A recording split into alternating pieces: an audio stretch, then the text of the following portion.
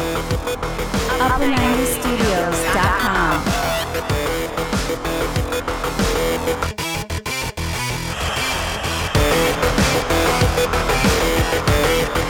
What is up, guys? Welcome back to the channel. Wildcard is ready, half my players already gone. I can't wait to show it to you, but first I want to talk strategy. Every game week, we have a list of actions we need to take. What's the transfer plan? Who's the captain? Fortunately, none of my captains have blanked in the first 6 game weeks this season. One of my favorite techniques for selecting captain is to make this decision right after watching the games, early in the week, and I rarely second guess myself with the captaincy closer to deadline. This isn't one of those tasks that I try to perfect later in the week. It's already done, and I trust that it was a good decision. Then I can move on to the next item, like my transfer plan, which can sometimes change before deadline. Now we know that Salah deserved more points than Kane game week 6, but I'm not talking about the outcome. I'm talking about how I avoided the extra stress during the entire week because my mind was made up early on. As it turns out, nearly 90% of managers in the Elite 64 League captain Salah, less than 10% captain Kane. What's interesting is that 50% of the top managers in the game, in the top 10K, chose Kane as captain, but only 9% in the Elite 64. He was coming off 32 points in the previous 2 game weeks, 5 goals, 7 assists in 5 games, fully rested in Europe midweek, and Burnley had injuries to key defenders. How do you explain that just 9% in the Elite 64 captain Kane versus 50% in the top 10K? Do you think FPL influencers work together on key decisions? Let me know your thoughts in the comments. So here we go, Game Week 6 review. 49 points, 1 point above the average, but I took a -4 hit for Emi Martinez and PVA. Both blanked. I sold Alex McCarthy 6 points, Reece James 8 points. Upper 90 Studios dropped to around 415k in the overall rank with close to 370 total points. Emi Martinez 3 points. I underestimated Leeds United, who outplayed Aston Villa and deserved to win by more than 3-0.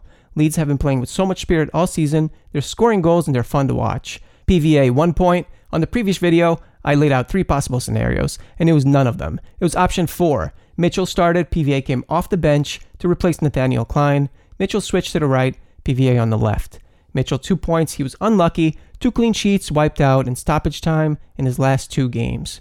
Alexander-Arnold and Salah combined for a goal. It was disallowed by VAR. Salah hit the post and he was unlucky not to score.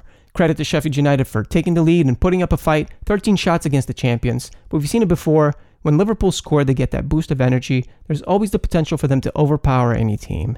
Ross Barkley, 2 points. He dropped deeper and used his energy to help defensively. And that's not what I want to see for FPL. As Villa transitioned from defense to attack, he was behind the attacking play, leaving him with low percentage shots from distance. He was also at fault for the second goal, where he gave away possession cheaply. Then he let the player go right past him. The positives are that he still managed to create 4 chances. I can remember Konza heading one of his corners over the bar, and Barkley can also provide some cover against the popular Jack Grealish. James Rodriguez 2 points, Calvert-Lewin 1 point. Everton were completely outplayed by Southampton. It doesn't help when you have straight red cards in back-to-back games. Richarlison, Luka Digne are banned. Their absence could impact Everton's attack. Calvert-Lewin had 0 shots, 0 chances created. James Rodriguez was holding his hamstring with 10 minutes to go, and Everton had already made all their subs. So we need an update from Ben Dinnery. If James is okay, it's going to help DCL. If not, DCL could be without Everton's best crossers of the ball. DCL and James have high ownership with strong managers in the Elite 64.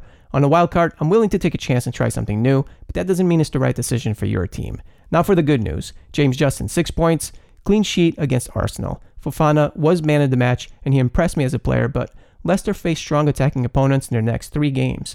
I might prefer Justin with his forward runs now that Jamie Vardy is back. Ricardo Pereira has a return date in December. Still a long way out. You don't have to sell James Justin if you have other fires to put out in your team. Son 11 points scored the winning goal from a Harry Kane assist. He was my captain. It wasn't pretty, but Spurs got the job done against a determined Burnley side. These are the important wins that can make a difference at the end of the season, and you could see it with the way Kane and the players celebrated at the final whistle. Crucial 3 points that leave Spurs ahead of Chelsea, Arsenal, City, and United in the league table. Raul Jimenez 9 points. He scored more Premier League goals than any other player since the start of last season. The concern is Wolves haven't been creating enough solid chances to score. Jimenez is isolated for long spells. Adama Traore is still not starting, so I'm shifting my focus to more exciting teams. What's promising about Jimenez is that he can still deliver returns even when the team isn't firing on all cylinders.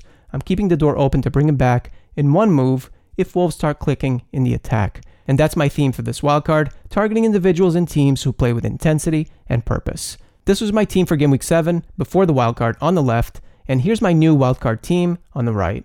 Chilwell and Dallas come in at the back for PVA and Justin. Ben Chilwell has created more chances than any other Chelsea player this season, and he's only played in 3 out of 6 games. Stuart Dallas has a higher expected goals ratio than Robertson and Aubameyang, and he ranks second for defenders with the most tackles and interceptions combined.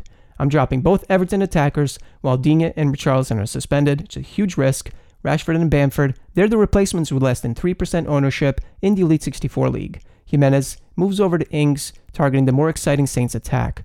Lookman, he's an ultra differential with less than 1% ownership overall. Fulham, they're dead last in the table. Their next game is against West Brom. Building from this draft makes the bench feel more complete with Kilman in place of a $3.9 million non-playing defender. Nearly every position on this team has alternatives in the future, flexibility. There are options in Chilwell's price range, like Saiss. Ings can switch back to Jimenez or DCL. Rashford can become James Rodriguez. If I have to, I don't mind setting my ego aside to do what's best for my team, even if it means bringing back players like Reece James and PVA. Now I'm keeping an eye on De Bruyne, Sterling, and Foden, but may wait until Aguero or Gabriel Jesus return from injury before considering Manchester City attackers. Brighton looked sharp in the first half. After the break, they were lucky that West Brom didn't take all 3 points. The standout play for Brighton is Lamptey with its energy and crosses. Mopé needs to start taking his chances. Now here are 3 wildcard tips. First is to use the wildcard when others aren't considering it, and there's lots of action in the transfer market involving players in your plan. In my case, it's Chilwell and Bamford.